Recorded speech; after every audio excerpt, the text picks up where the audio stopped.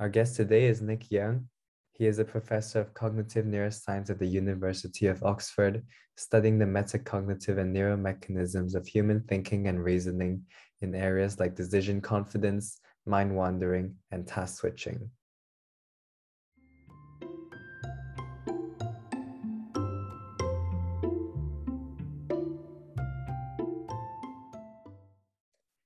There are so many interesting questions that I wanted to talk about in the space of metacognition, and I'm not too sure where the best place to start is. So let me begin by asking something that has been bugging me for quite a while now.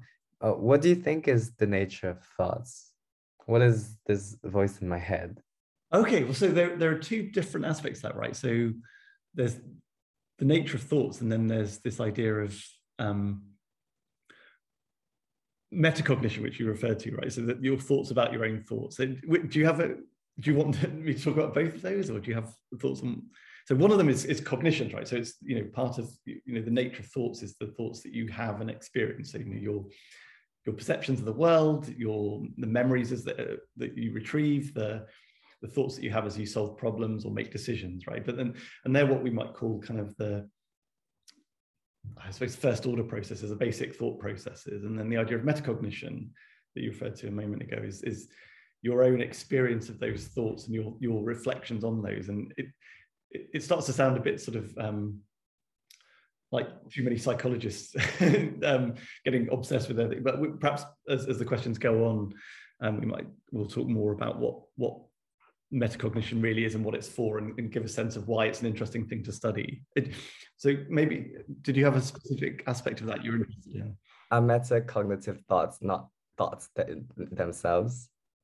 They are, yeah. So if we're talking specifically about those, then I think that idea that we experience our thoughts and we reflect on them, and that we also know stuff about how people think, or we have past experiences that, so a simple example would be, I always forget I always forget something when I go to the shops, right?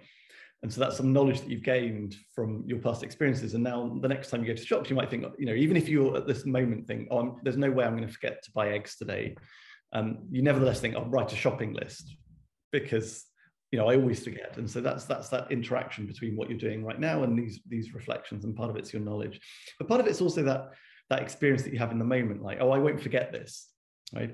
And so I gave the example of shops, but a lot of this work has been done on metacognition in the context of education and learning, right? So part of the idea is that people are constantly reflecting on their learning. So students having to think about, well, have I learned this? Do I need to study this? If I'm revising, what's the best use of my time? Do I feel like I already know well enough versus not? And so those sorts of metacognitions, in this case about your learning and memory, start to be you can see hopefully immediately how that can be quite important. So let's talk more about this nature of thoughts. You mentioned that it was perception and memories. Do you have a sense as to why does that manifest itself in the voice in my head? Well, so that gets exactly to the kind of question that I'm really interested in, which is what the function of these metacognitive processes are, right? And a key idea then is about that we have these because it's useful to help guide our behavior, right? So it might be, for example, if you think about perception, you might think you saw something, right? Or you might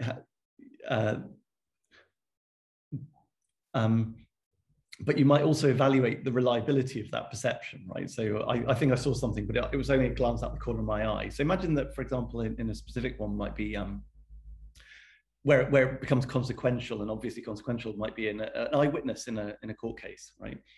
And they might have to decide, well, how clearly did I see this person be accused in the incident, right? And what they might, and so they're not just saying, what did I see, but they're often asked to reflect on how confident they are in what they saw. And then they're going to use these reflections. So, was I paying attention? Was I looking directly at it, or did I see it out of the corner of my eye? That kind of thing, right? And that's really important. And you can see obviously how it's just important in general, you know, so you can see how that will give useful information. And it seems that people are really sensitive to it. So one of the things that research has shown is that in eyewitness testimony, a big influence on whether jurors or whoever's making decisions take into account is the confidence of an eyewitness. And it's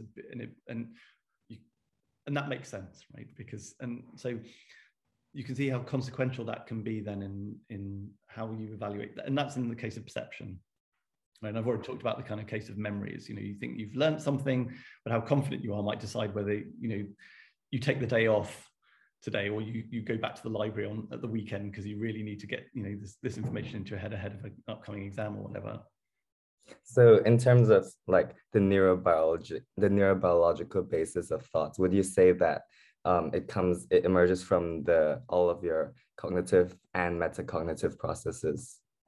Definitely, yeah, absolutely. And they can often be hard to separate, but yeah, I think they're in there together. And that, so yeah, going back to, I suppose, what you thought about, you know, what the point of this, why I have this little voice in my head is that it's actually really useful, right? Because that nagging voice in your head is useful to you, right? Which is that, you know, yes, you studied a topic for 3 hours yesterday, but did you really learn it, right? And that little voice in your head is actually the one that's kind of getting you to go back to the library the next day when there's something, you know, perhaps much more fun going on, right? But that little voice in your head is also useful for other people, because when, let's say you turn out to be an eyewitness, that little voice in your head that says, okay, you think you saw that, but how sure are you, right? Because, oh yeah, you only glanced out the corner of your eye, or it was dark at the time, or, you know, even if you reflect on your experience, you know, I think it was that person, but it actually really, when I think about it properly and evaluate it, am I really sure? Because, you know, there's a lot riding on my testimony for a person, and that's going to be important for then other people interpreting your testimony and how much weight to put on it, you know, alongside all the other evidence they're considering in the case. It seems like this voice in my head has sort of like a mind of its own. So like, you know, when we introspect about our thoughts and the stream of thoughts, it seems like I have no control over them whatsoever. Do you think that we have any control over our thoughts? Yeah.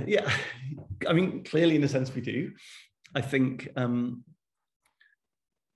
there's an important sense in which we don't have control. And I suppose partly when you're talking about the little voice in your head, it starts to edge over into sort of thoughts about where it can start to be maladaptive, right? So if the little voice in your head, as it were, is saying things to you that make you consistently unhappy, right? Or worried to the point of doing things that you really need to be doing to function effectively, or the way you want to function in your life, you can start to see how this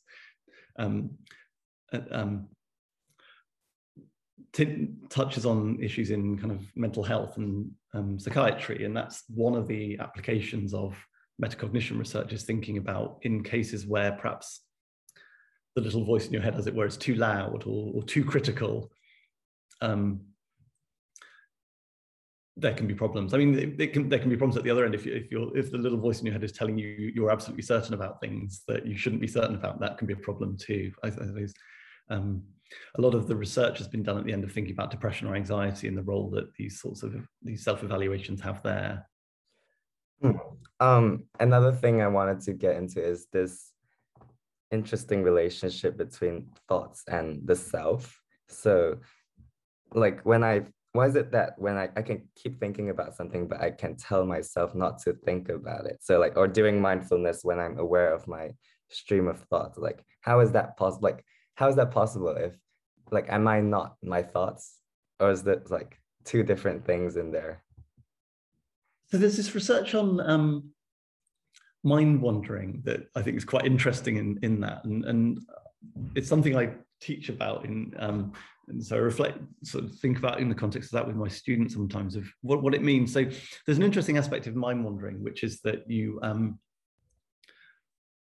trying to do a task. It might be, you know, a good example is studying or reading. So because that's one context in which it's been studied quite a bit, because experimentally it's quite easy to do.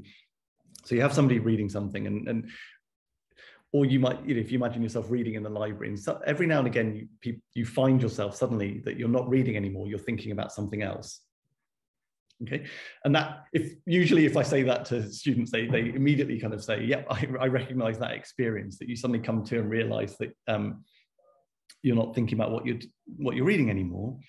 There are interesting kind of expressions of that. So, for example, when you're reading, usually your eye movements are really tightly controlled relative to what you're reading. There's this beautiful research on eye movements in reading, and there's incredible kind of fine control of where your eyes are looking on the page. And you might know that as you read across the page, your eyes aren't, even if it feels like you're scanning smoothly across the page, actually your eyes are jumping, and they jump and land on particularly the important words on the page.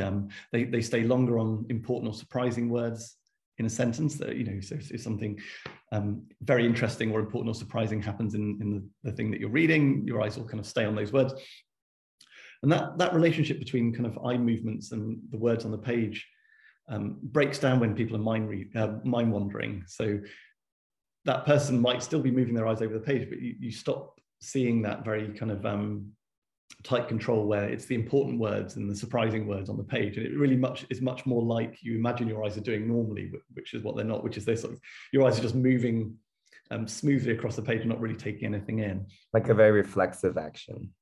Yeah. So it's much. So you're going through the actions of reading without actually taking much in, and that's an interesting case, right? Because you're aware of your thoughts almost by definition, right? You're thinking something, and but somehow they've been decoupled from what you think your goal is. So you have this goal that I'm going to read this, and I'm going to read this whatever,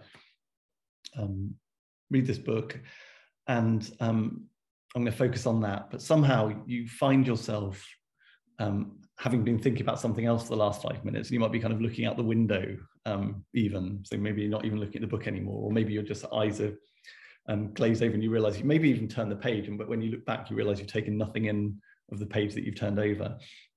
And that's an interesting, I think that's quite a telling example, because it speaks of that you're experiencing those thoughts, but somehow what's gone wrong is that you've sort of lost track of how the thoughts you're having relate to what you're trying to achieve, what you think you're trying to achieve, which is this reading. And so people often have this experience of suddenly kind of coming to, and experimentally people have studied that by just asking people just to do that. So they'll give them a passage of, they get them to read a book for a few minutes and just indicate whenever they realize that they'd stopped reading and were thinking about something else. And it happens reasonably often. So if you get people to read for half an hour, it'll happen a few times in that.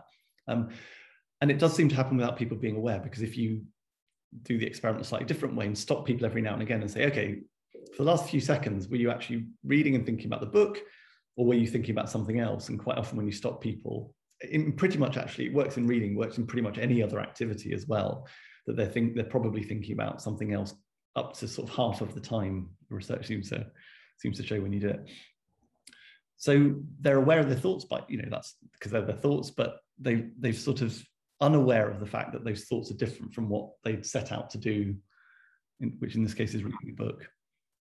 Just to linger on this idea of the self for a bit more, it feels like there's an agent inside of me who is doing the actions. And what do you think constitutes the conscious self? Do you think that the self emerges from thoughts? And am I just a product of my thoughts and the environment that I interact with? I suppose in the broad sense, it's hard to think what else there is, right? I guess going back to this idea of mind wandering and metacognition and control that we were talking about, right? Well, I think one thing to think about is that in the context of, is this just a failure, right? So if we get distracted, or we don't do something as well as we might, or we're not 100% focused on a task, is that a failure? So because you might think, you talked about this sort of self, or this, maybe you could talk about maybe in terms of free will or whatever, but this idea that you make a decision about what you want to do right now, which is, let's say we're sticking with this example of trying to read something in the library, Like that's you deciding it, right? And you want to control your thoughts and your behavior so that you kind of get through the work you need to do to write your essay on time. And then, so any other thoughts that you have, if you find yourself, oh, actually for the last 10 minutes, I've been looking out the window thinking about whatever it is in some sense a failure, right? And so who is this if I'm not in control, right, of my own thoughts, who is? One way to think about that, though, is, and I think this is where a lot, and that was, sorry, I mean, that was certainly how initial research on this topic went. And you can just show fairly straightforwardly that when people are mind wandering or distracted, they don't do a task as well, and it makes sense. But it's so if you're reading, you'll take in less, you'll be less able to answer questions about it. You won't remember as much later. If you're driving, you're more likely to have an accident. Whatever activity you're doing, if you're distracted, you think about something else, you won't be doing it as well. For the most part, there are a couple of interesting exceptions, but for the most part, the overwhelming majority of tasks you'll do worse if you're not thinking about it and not focused on it. So who is in control? It seems like a failure, but then a theme in some recent research is thinking about, well, why would that be the case? Why would the brain, as it were, have evolved, or why would we have evolved this way, where we sort of to not have complete control? And I think one way to think about it is that actually, although you set yourself a goal of reading this textbook right now, I mean, and that can be important to you, right? You might really care about being conscientious and getting your essay in on time. It isn't the only thing going on in your life, right? And the simple kind of way I often talk about that is that there are some distractions you really don't want to ignore, right? So for example, if one of the distractions, so you might think, here I am in the library, I'm focusing on reading, I must get this essay in on time. I don't want to be distracted by anything. Well, really anything? What about like a fire alarm that tells you the building's on fire? Well, actually you do want to be distracted by that, right? So there's clearly, if you think at one end of the spectrum, there are these sort of absolutely you must pay attention to distractions. Then there are certain things that you might agree are completely trivial, right? But probably in the middle, there are lots of other things that you might get distracted by, which might be, what's going on in my friendship group? These people have fallen out, or like, these worries that you might have that aren't related to your work, and that kind of perhaps you feel as intrusive when you're trying to concentrate on reading. But is it really the case that they're not important? I mean, is it really the case that whether you get this essay in on time or to absolutely the best of your ability really doesn't matter? That it matters, but it's not the sole objective of your life, and there are lots of other things you're having to think about. And it might be sort of trivial, what's for lunch, but actually that's a decision at some point you've got to make. And so one way that people have begun to think about mind wandering is actually is that you don't want to give yourself complete control over what you think about, because you might make a mistake where you say, well, look, the only thing I want to do is focus on my essay, right? But actually there could be some very important things going on, like a fire alarm, but actually there's a bunch of other things going on in your life that you ought to be thinking about, like your social circle, what to eat, your grand plans for life, that might not seem important, or you might think that right now I want to focus on my essay, but actually there's a bunch of other things you're trying to do, and so it's kind of very roundabout way of thinking about going back to who yourself is. When I think about this type of research, what it means, right? So part of yourself is this kind of conscious, deliberative agent making decisions about what I need to be doing right now. But obviously also part of yourself is your kind of the long-term influences on you, what you think is important in relation to kind of your work, but also your social, and all these other things. And your behavior at any moment and where your thoughts go are a balance of all of those things, or an interaction of all of those things, right? So partly we don't have complete control because I don't think we should have complete control. And then if you think of that model, then this self of yours is this mix of all of these things, some of which are learned habits of like what's important, what to think about, plus your kind of short-term goals that you've set yourself, like reading this article to write this essay. Yeah, and that's very consistent with personal experience with how when you have a very urgent challenge, you tend to mind wander less and you're more focused on the task? Yeah, and one way to think about it is, yeah, something in you, part of you is constantly kind of working out the balance of importance of these things. And if, the essay is a long way off, you might be more distractible than, like, you're right at the deadline now. You really must get this done, and you might wonder less. Or if it's just more important to you. Yeah. And, probably we've all had that experience of getting completely absorbed in an activity. How similar is mind wandering and dreaming? I don't know enough about dreaming really to talk about. I mean, I suppose part of it is, I suppose I think mind wandering tends to be a bit more structured. So mind wandering, it's sort of spontaneous, but I think if you go back to that idea that it might be not what you kind of set yourself the task off to do for the next while, right? So you're sitting in the library, you might thought, right, for the next half an hour, I'm really going to concentrate on this article, but you find yourself thinking about something else. That's quite different, but you're still thinking about something, and you're awake and potentially having quite a structured series of thoughts about it. In some sense, it's controlled and organized. And there's actually some evidence. People were quite surprised when they did brain imaging of mind wandering to find actually that parts of the frontal lobe that commonly are associated with kind of structured, organized thought and behavior tend to be more active, actually, not less, some of these areas, when people are mind wandering, suggesting it's not just this completely free-flowing, free association. It's really actually some controlled thoughts that plays into then those ideas I was talking about a minute ago, that mind wandering is not necessarily just maladaptive. It's not a failure of the system necessarily. It's actually arguably a kind of feature of the system that there's a bunch of other stuff you need to be thinking about as well as your essay. Dreaming seems to be I don't know much about dreaming other than personal experience, but it's much less structured than that.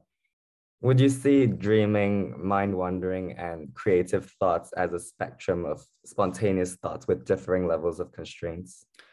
It's reasonable to think about that. And there's interesting evidence going back to that idea of a trade-off. I don't know much about dreaming, but there's certainly evidence that, for example, brain signatures that are associated with increased mind wandering are also associated with increased creativity. And it goes back to that sort of, again, that focus, right? If you narrowly focus on a very particular task, almost by definition, you're kind of shutting out a bunch of other stuff, which might, and I think that relates to task, but it also potentially relates to, for example, you're trying to solve a problem. If you think about there's a lot of interesting research on problem solving. If you think about a problem in a particular way, that can be very good. But if you're thinking about it the wrong way, you can just get completely stuck. And part of effective problem solving often is taking a step back. I think there's that goes back to that, what I was talking about, this sort of trade-off between focus and flexibility. You sort of, in a sense, can't have both. And a large part of creativity is just taking ideas from other domains and importing it into a problem to solve it. Right. Yeah. And if you think about focus as that selectivity, if you can imagine how selectivity is often very good, but actually if you're selecting against and ignoring the things that you need to solve this problem, then yeah, you're going to get stuck. So we've spoken quite a bit on metacognition already. But just to get things clear, what do we really mean when we talk about metacognitive processes, and how are they different from the cognitive processes? So metacognitive processes are these ones that are thoughts about your thoughts, right? So it comes partly from knowledge. So part of it is your own experience in the past, right? So I keep forgetting, I've forgotten things when I've gone to the supermarket, or it might be theoretical knowledge, right? You know that memory is fallible, and so you know that so part of it's kind of knowledge about how people think and how you think. And partly it's about your experience of that as well. So how sure am I that that's what I saw? I saw this person at the crime scene, right? Or your reflections on your learning. It really felt like I learned that information well, so I don't need to study it, and I should devote my revision time to something else. So part of it's your experience of those processes of learning or perception, and part of it's your knowledge, and metacognition seems to be the interaction of those, right? So I might think, so I'm really bad at pub quizzes, but I'm often very confident about the answer. I'm answering a pub quiz, I'm absolutely certain this answer, so I've got that experience, but it's tempered by the fact that I also know that in the past I've very confidently answered lots of pub quiz questions incorrectly. right? And so you can think of that balance, right? And people's metacognition seem to reflect both of those. So your kind of long-term built-up experience of, you know, how well or badly you do certain tasks like remembering or learning or solving problems, and partly your experience in the here and now.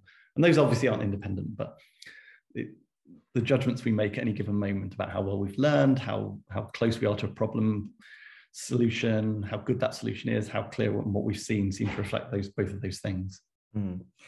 To what extent can we actually introspect about our own cognitive processes? So like, how much do we actually have access to? That's been a big discussion. So a lot of the research has been trying to understand on what basis are people making these judgments, right? And how reliable are they? And the answer is that they're reliable enough to be useful, but they're not perfect. So people are pretty good at judging, for example, what they've learned, but they make systematic errors. And a lot of education research is quite interested in that. Like what is it and why is it that sometimes people are very confident that they've learned something, but actually not? Because obviously that has an important aspect on learning. And so this idea of self-regulated learning is the sort of buzz phrase that gets used, all the kind of way it's talked about in education. That, and you know, as you move through the school system, this is done in into higher education, that you're relying more and more on your independent study, right? And so these judgments matter more and more. And if you get them wrong, they can, you know, those errors can become more and more important because there aren't teachers watching over you and testing you every you know, and looking at your progress every day to kind of help scaffold you through that learning process. Right. And do you see metacognition as a sort of loop that guides and adapts our cognitive processes? Yeah, absolutely. Yeah. So that's the idea of why we have it then. That's that little voice in your head it's as it were observing what you're doing and what you've done in the past, and then helping, you know, and then it speaks as well. So it guides and monitors, so it monitors and then it also controls. And so that's this kind of classic model of metacognition. Then it's like this regulatory feedback loop. So you've got the kind of basic processes, memory, problem solving, language, and so on. And then as it were, in the front of your head, because it's typically associated with the frontal lobes, you've got these evaluative monitoring processes that then influence what's going on, right? So, and it might be in this kind of long term, so making a decision about, you know, do I go to the library today or do I take the day off based on how well I feel like I learned something yesterday? Or it might be moment by moment, right? So a well-known sort of metacognitive experience is the tip of the tongue, right? Where you think of you think you can remember a word or a name, and it's on the tip of your tongue, but you can't bring it to mind. And that's the sort of almost this metacognitive loop getting stuck, where you've got just enough information. So, well, yeah, just enough information coming back to make you think that you do know it, because you're not giving up, right? Because there are times, obviously, where you draw a complete blank and you think, well, I probably don't even know that. There's no point in me trying to remember. And there's just enough information to keep you thinking that it's on the tip of your tongue, but not enough to actually remember it. So that's that loop, and you almost get stuck in this loop where you remember enough to keep you trying, but not enough to actually remember the answer. And so that control loop operates in kind of real time, as well as making a decision about what to do today. It's like, I'm trying to remember something now. Should I keep trying to remember, or should I give up and look it up, for example? When we think of, say, reinforcement learning, where you do a behavior and you get a reward and that behavior gets reinforced, that's a very unconscious sort of process, right? With this metacognitive loop, is it do you see it as also happening very unconsciously, or do we have more conscious control over that? I think when people study metacognition, they're typically thinking it's much more this sort of conscious, deliberate act. I think there's definitely evidence that this kind of regulation that we talked about a minute ago, this idea of feedback loops built in, definitely happens unconsciously as well. So there's a really nice study actually on typing and the way it worked was people would see a word on the screen and then they type it, and as they type, the letters that they're typing appear on the screen, and they're supposed and the trick in the experiment was that sometimes what appeared on the screen as the participants in the experiment typed wasn't the same as the keys they were pressing didn't match up, and it could not match up in one or two ways. So it could be that they typed the correct word, but what appears on the screen has a typo in it, right? Or actually they typed it incorrectly, but it's corrected so that what appears on the screen is the correct word. And what the researchers found was that if you ask people whether they typed it correctly, it's completely dominated by what's on the screen. So as long as the correct word appears on the screen, as far as the subjects, the people doing the experiment are concerned, they typed it correctly. But interestingly, even if they say they did it correctly, if they typed it incorrectly, you see subtle changes in how they're doing it. And so generally what you find is that when people make mistakes, they slow down a bit. And that makes sense, right? If you're doing things too quickly, you can slow down, be a bit more careful. And that happened even when people said that, no, I typed it correctly. If they'd made a mistake, it's as if they kind of, as it were, something in them knew and was slowing down. But if on the other hand, the thing that appeared on the screen was wrong, they wouldn't slow down. So their hands wouldn't slow down, even if they were saying they got it wrong. So you see this dissociation. So there is this kind of conscious monitoring, and that happens for sure. But it does seem like, especially in quite well-practiced tasks, we unconsciously monitor as well. And for example, in something like a skill task like typing, so most students these days are very good typists, and they're doing this kind of almost unconscious monitoring, and you get some conscious control loop going on, as well as this sort of high-level monitoring that goes on. So there are many different types of control loops going on in there. Yeah. Okay. What do we know much about the neural basis of these metacognitive control loops? Are they restricted to particular brain regions, or are they emergent over the entire brain? I suppose it's, as the usual story with brain, it's a mix of those two stories, where I think there's lots of systems are involved, but there are some that seem particularly important. So I mentioned the frontal lobes, and it's kind of the very frontal parts of the frontal lobe seem particularly important. So, and that's revealed. You can see it with brain imaging studies, or studies of some patients where they've got damage through stroke or whatever cause, where they can do a task perfectly well, so they can remember or make these they can see, but they're not very good at reliably reporting on how well they remember or how well they see. So normally, as I said, people are pretty good but not perfect at saying, yes, I'll remember this in the future, or I can't remember the answer right now, but if I see the right answer, I'll know it, I'll recognize it when I see it. And people are pretty good at those. And you can find patients whose memories are just kind of as good, and these are patients with frontal lobe damage, whose memories is good, or they're just as good at in the perceptual tasks at seeing. But if you ask them, did you get that right or wrong, or will you remember this in the future, even though you can't remember it now, those judgments are much less predictive of what they'll actually do. So it seems like these kind of selective damage to these metacognitive processes. So that's part of the story. So the front parts of the frontal lobe seem particularly important. But then when researchers have gone and looked and said, across the whole brain, where do we find activity that looks like we'd expect if it was these metacognitive processes? You find it in lots of regions. So that's the other part of the story. So that's why I was sort of hedging my answers. So roughly speaking, the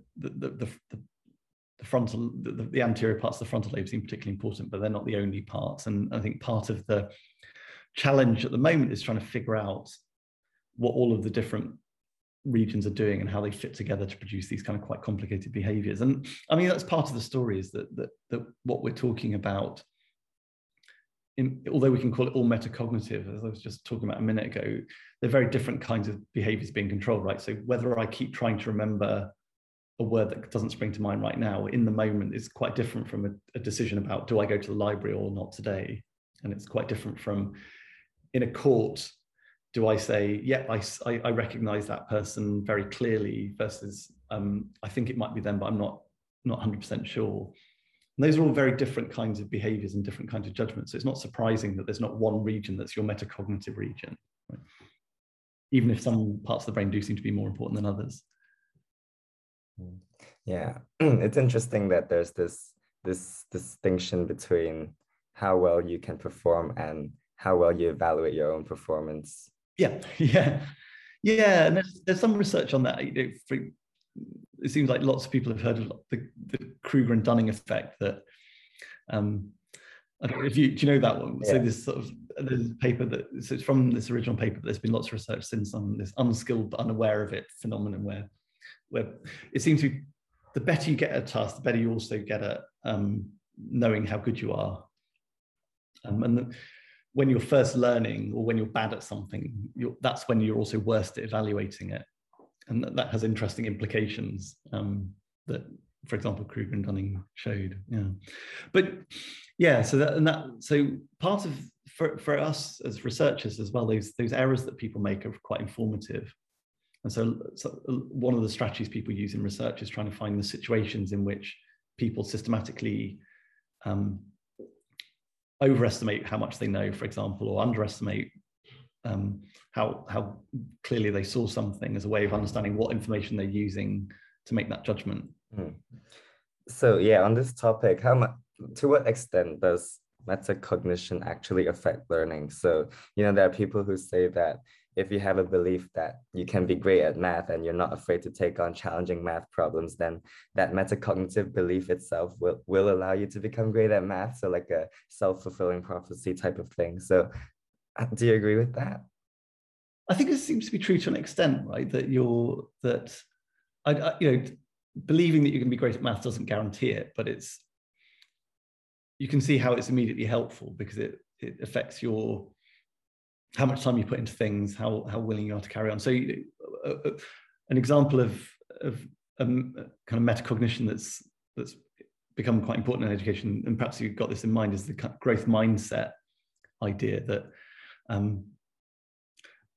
this is your metacognitive beliefs about the nature of intelligence, right? If you think that intelligence is something that's fixed, as opposed to something that intelligence is essentially a skill that you can learn, that leads you to different kinds of behaviors. So the classic example of that is, or the idea is that, think about exams or tests, right? So if you think of intelligence as fixed, essentially a challenge, right? Because if you do badly in a test, it shows you that you're not intelligent and you never will be. And so tests become a threat, essentially, versus if you have a growth mindset, as it's called, so this is Carol Dweck's and many other people's work since, if you think about intelligence as a learned skill, a tests identify where you can grow and improve, and then you can actually look forward to taking tests because it can help you identify things, and that might then affect your behavior as well, because if you think you're good at something,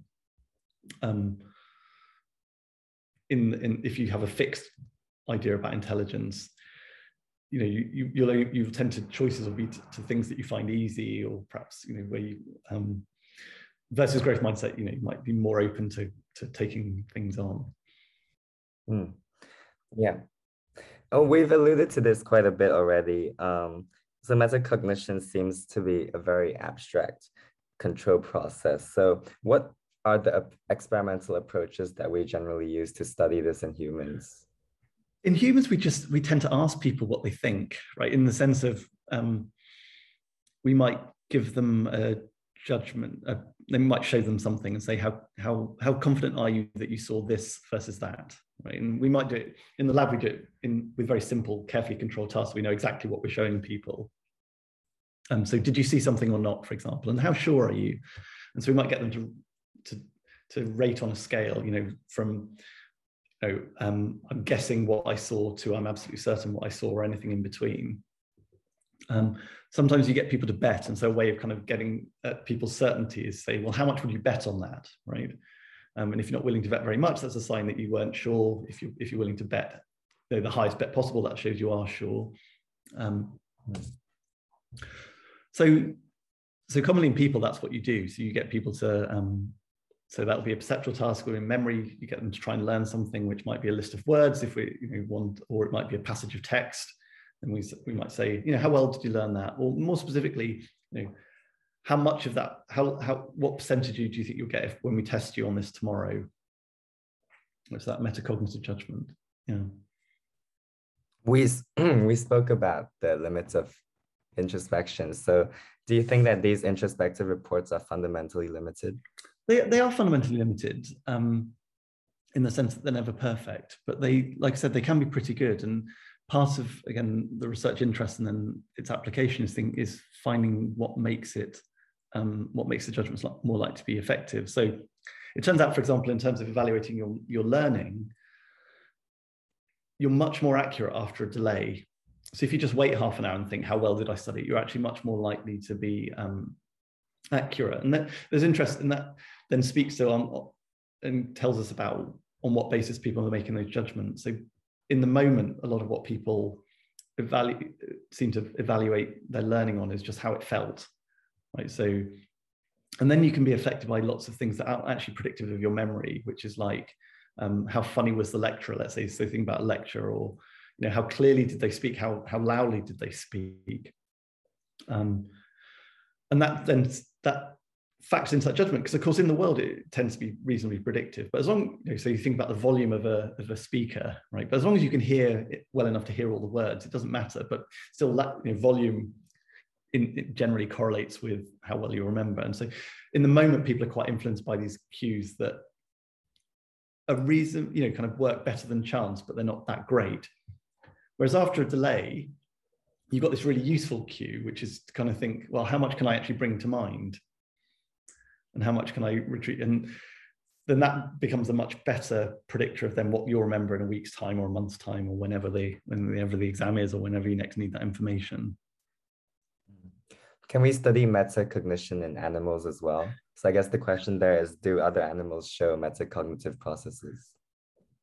So we can study metacognition in animals. There's a debate about whether animals have metacognitive processes, and that, you know, I'm from my personal scientific view is that it's pretty clear that they do, in the sense that we were talking about a moment ago, that you can think of these sort of evaluation and monitoring loops as being of varying different complexities, right? So some are very kind of low level, automatic, don't require or necessarily seem to involve conscious thought, versus others that do. So quite a lot of the debate when people study, I think a lot of the heat in that discussion in the animal learning and animal metacognition literature comes from the fact that in people, a lot of the things we're studying are conscious and quite high level. And so you can imagine that there's a discussion or differing views about the degree to which animals are conscious that will have kind of very high level processes. But if you allow for the fact that there's a range of different levels of kind of complexity of metacognition, then I think the evidence is pretty clear that there's at least some of these kinds of evaluation and regulation going on. So it's likely that animals also have thoughts.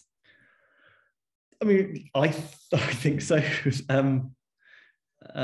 But that's an interesting one, right? So I mean, they certainly, if you think in the kind of terminology, they certainly represent things about the world. Well, you know, they certainly, my view is that they certainly represent things about the world and act according to those kind of internal representations. So they've got stuff going on in their brains where, you know, and they're acting on, and their behavior is governed by that. Whether they have conscious thoughts is obviously a much harder question, and it depends on what animal you're talking about. But, you know, I think the whole of pretty much all of, you know, modern research on this topic in cognitive neuroscience, as it's studied in animals, assumes that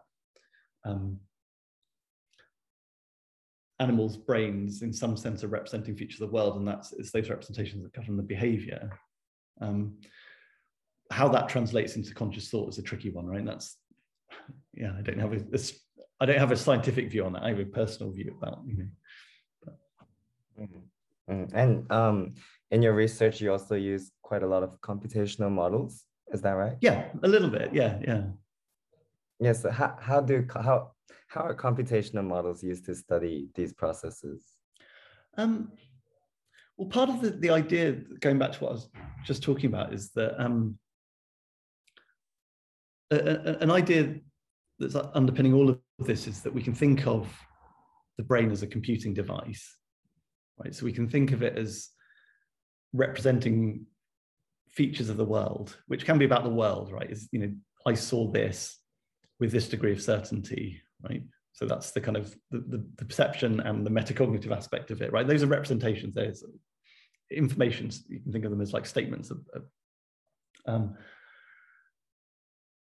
and so part of the story then is that we, in this kind of computational view of the mind, is that we can think of the brain as having representations of the world and transforming those representations, and those representations are the thoughts, right? So it might be, I saw this and I'm this certain, that then leads to a certain behavior, which might be a communication, right? So you're an eyewitness in a court and you report that, right? I think I saw that person and I'm 95% sure, right? Or it might govern a behavior of yours. And this goes back kind of, if you think about animals, they're not telling us what they think, but they might express it in their behavior. That, for example, if they're more sure, they might wait longer to see if they get a reward for that decision that they made. So if you imagine that this animal is going to get a reward for its correct decisions, but if it gets it wrong, the best thing for it to do is to move on to the next task. You can see how long they're prepared to wait for a reward before moving on to the next task as an indication of how certain they are, right? So that's an indication of animal, and you might be people doing this as well. So part of what we're doing then is we're trying to say that the behaviors that we observe, which might be what people are telling us, right? Or it might be what people or animals are doing, depend on these internal representations. And so we ought to be able, as scientists, to build computational models that have these representations and that then act in these sorts of ways based on those. And so so it's a way of sort of, partly a way of testing out, are our theories as good as we think they are, right? Because we've built this idea of the sorts of computations that are going on in people's and animals' brains that lead to the sorts of behaviors. And so, well, if that's the case, then we should be able to build a model of that in a kind of artificial computer, and it ought to behave in similar ways. So it ought to kind of make mistakes in the types of situations and the types of ways that people or animals do. Part of it's that I think computational models can be quite useful because it's often surprising in the sense of that you might think that a system built the way you've described it, or kind of that you think you've tested experimentally, is going to behave a particular way, and then often you build a model and find out actually that it doesn't. And that can be a useful kind of sanity check for you. But it can also behave in ways that you didn't realize, in a good way, because so you build this model and you think it's going to explain, this set of phenomena that you're interested in. But actually, when you run it, you start to find that it's exhibiting other kinds of behaviors that look like other things you've read about and you've seen experiments on, and you realize that there's a link between these phenomena that you never realize. And so models can be quite helpful in that way too. So sometimes it can tell you your theory is actually not as good as you thought it was, because you build it and this model doesn't work and doesn't produce the kind of behavior you thought it would. And sometimes you can realize actually your theory and your model, your ideas are better than you realized actually, because it's suddenly, when you build a model of it, it starts to do all sorts of interesting things. And you realize that you don't need that many parameters to specify complex behavior. Exactly. Yeah, you get these sort of emergent properties that when you start to build a complex system, it can exhibit behaviors that are not predictable from the kind of basic elements of it, and which is the story of the brain, right? All the neurons are fairly simple. Well, they're incredibly complex, but in terms of the basic computation they're doing, it's quite simple. You put 86 billion of them together and you get something pretty interesting, right? So there's emergent properties, and you get that in a very small scale in these computer models. Yeah, that's really interesting. Yeah. Another way we use computer models that's sort of related in a way is looking at, so one of the aspects I'm interested in is how people make decisions and evaluate them individually, but also one of the applications of this is in thinking about in groups and networks of individuals. And so you can also build models and think about, well, what would happen in a network of individuals who are making decisions together and interacting and learning to trust or distrust one another. And you can see how individuals' decisions then play out at a network level in terms of and so that's another use of computational models, where again there's the idea of emergent properties, that you can build agents that have certain features. So for example, like they make decisions but they're a bit biased, and they tend to trust other people more who agree with them. What happens if you build a network of agents like that? And so you can think about things that are true and plausible at an individual level, and think, well, what happens if we then set these agents to interact with one another, and what sorts of groups emerge and what sorts of beliefs emerge? And that's another way in which we use computational models. So not just modeling what goes on in individuals' heads, but also what happens in a network of interacting people or individuals or agents. Yeah, I mean, that's so interesting, because you normally think of group interactions as something that depends very heavily on like the subtleties of human nature, and it's crazy that you could model that with agents and just probabilities and representations. Yeah, I mean, there is a lot of simplification, and that's one, obviously, a discussion is how much simplification is too much. And different researchers will take different views on it. But I think as long as you're clear with this sort of type of agent-based modeling, that you're just saying, it's a sort of hypothetical thought experiment and you're not trying to say this is what's going on in the world necessarily, but you're trying to say, if people thought like this, what would happen? And use it as a way of exploring what sorts of emergent properties you get. It can be useful for that way. But I think your first intuition or your first reflection is completely valid and important for people doing this kind of work to have in mind, because actually there's a lot of subtlety, and you can build models that, so for example, when we do it, something that might happen is that you have 1,000 interactions with everybody in your network, and that might just not be true in the world. You might not have that many opportunities to learn about the people around you, and so you have to be really careful about what assumptions you're making without even realizing it.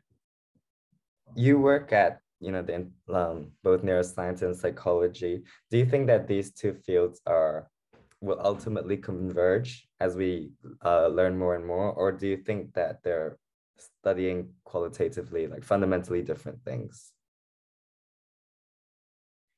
I think they're asking different questions often.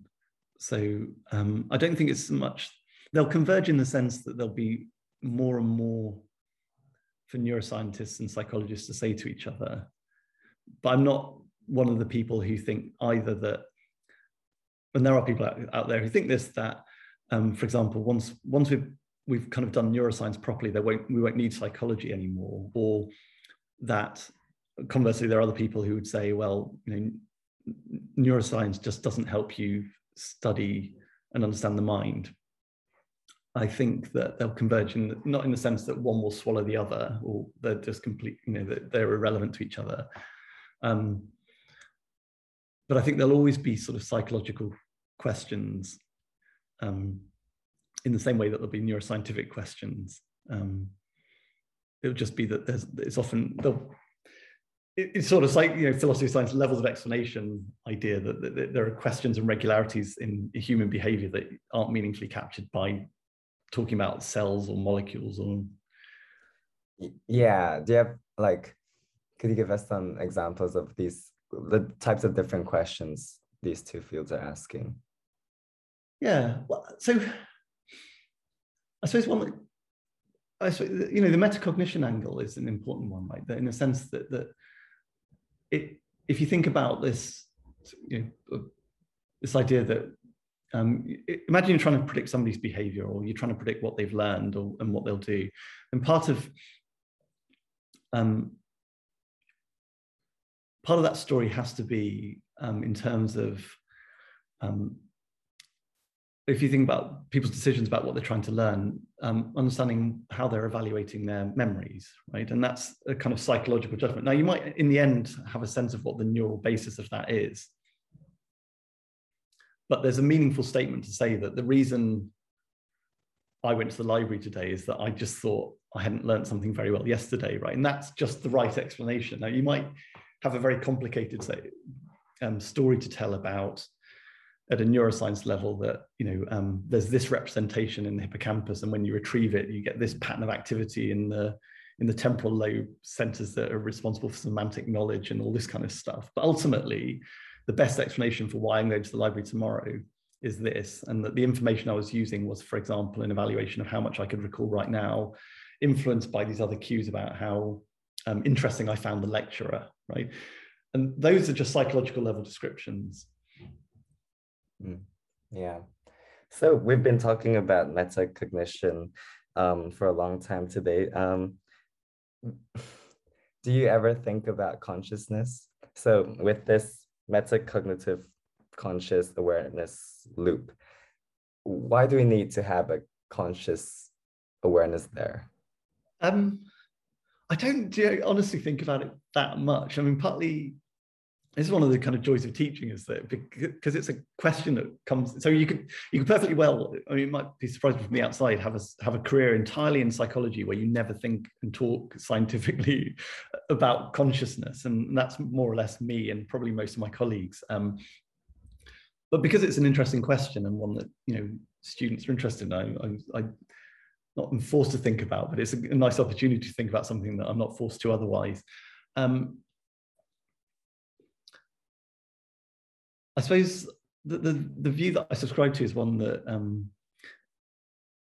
or that influences my thinking about this, particularly in the context of my research, is this idea of the kind of global workspace idea. I don't know if you've come across that, which is so mostly associated with Stan Dehaene, who, and it's the idea that the purpose of kind of a feature of conscious representations, in a sense, their purpose then is that they're it's information that's kind of broadcast globally. It's this idea of a global workspace, that rather than having these modules for doing certain things like processing language or for perception or movement and memory, it's a place where, or a mechanism by which information from all of the different parts of your mind and brain can send information to and influence one another. And so I'm interested in that in metacognition. So, and part of, sorry, and so part of an idea there is that it's flexible, right? Because you don't know what information might be relevant to solving a particular problem, right? And so having a mechanism by which you can make information globally available is can be really important. And so that tends to be how I think about that in the context of my research. So, you say we talked a lot about metacognition, but that's, I guess, what we're talking about today in a way. You need your information, for example, about how well you learn something to influence your decision about what you do tomorrow, right? So those are dealt with in very different ways by different parts of the brain over different timescales, right? But you need to make sensible adaptive learning decisions. Your information that might be kind of how much information went into your hippocampus in yesterday's lecture to decide whether you go to the library tomorrow or take the day off. Okay, and so one thought then is that that's the feature of this conscious global workspace, that your memory system information from your memory system can be put in this global workspace about how much information went in, right? That can then influence lots of other kinds of decisions that don't relate to memory at all in a way. It's a decision about whether you go to the library or not, which is, then it's going to perhaps result in some memory in the future, but it's not about memory itself. And so to have that globally broadcast information that allows you to respond flexibly is an argument about what consciousness is for. And that seems to work pretty well in the context of what I'm interested in. So like a emergent phenomenon that occurs from the interaction of all of these metacognitive and cognitive processes. Yeah. Okay. I have to apologize for another meaningless question. No, they're hard to answer, maybe. But no, we talk about all these metacognitive loops and all these neural mechanisms for them. Do you think that rules out free will? No. Why do you think it might? Well, if all of our actions are determined by the neural activity in our brains, and that's all very deterministic, then it's hard to see where free will comes into play. Yeah, I suppose it depends what you want from free will. Because I mean, one of the things I talked about was how these feedback loops are not just based on kind of the here and now, but also the kind of sum of your experience. I'm the kind of person who, or in the past I've done this, or these are the influences that I've had. And if you allow all of those things to kind of go into the mix, there's a you in there that's kind of making these decisions, right? And it's we talked about this, how your behavior and who the self is, making these decisions about what to do now is a really complicated thing that reflects, yes, what I've decided is my priority right now, but also the sum total of my habits, my ingrained preferences for what to think about and so on, right? I think there's enough room for a self in there and something that you might call a free will, in the sense that, you know, it's a person will differ from everybody else, that you might differ from moment to moment and based on the kind of the sum of all these influences. There's no I suppose there's no magic there. Yeah. I think that Yeah. There's nothing in there that seems to me incompatible with the idea of free will. Okay. Yeah. But I'm not a philosopher, so you know, there are a lot. I imagine there's kind of there's a much longer discussion we could have about what it means to be free and that kind of things. But yeah. Yeah. I guess like when we talk about decision making, like it seems to you like you have a choice of all of these things that you could do. So it seems free in that sense, but then the activity that goes on to perform that computation and the decision making, that's like determined by all of your genetics, environment, and all of those stuff. And in a sense, I guess you're not free in the way that if you turn back the time, you would make the same decision over and over again. Yeah, yeah. I mean, there's something interesting about that. If you turn back time, I mean, would you want? Is it free if it's completely random though? Right. So if you turn back time and you're in exactly the same state, would it be? What would determine you making a different decision? Because if it's a coin toss, then is that free? That's not free either, right? No, randomness isn't free. I guess, yeah. I guess it's a sort of, you need to redefine free. Yeah. So last question, what advice do you have for young scientists? I suppose an obvious one is to pass on advice that I was given. So one thing I was told early on, because if you go into a career in science, there are lots of things go wrong, in the sense of experiments that you're convinced will work that don't work, or grants that you apply for and spend months laboring over this beautiful idea that people just tell you that they don't want to fund, or a paper that they say isn't good enough for their journal. And that a lot of what makes people successful, you know, almost everybody going in is clever and hardworking. And what, according to one of my mentors, is what to sort of distinguishes many successful people from others is perseverance. Is that when you get that rejection, just keeping going and realizing that's just part of it. I mean, practically, I think, as we were chatting about earlier, that's part of, I think you were saying your inspiration for kind of having these conversations is finding out what it actually involves. So actually kind of finding ways to get involved and seeing what science actually is. It's really hard, like almost any job from the outside is completely opaque and you have no idea what people spend their time doing. And I think as a student kind of trying to, well, you often have the opportunity to do a research project, but kind of doing a bit of research yourself, that can be one. Working in a research lab, if you've got the opportunity to doing it, you know, and so certainly students come along to our group meetings and see how we talk about our science and what research people are doing. And those are good opportunities, I think, just seeing what the life actually involves, either by doing some research or getting involved in a lab and seeing that side of things. Yeah. Or you can listen to more podcasts like this. Absolutely, yeah. That's the best possible one. Sorry, I should have said that first. Nick, it's a great honor to have you here. Thanks for coming. Oh, thanks very much for the invitation. It's been really fun talking about this stuff.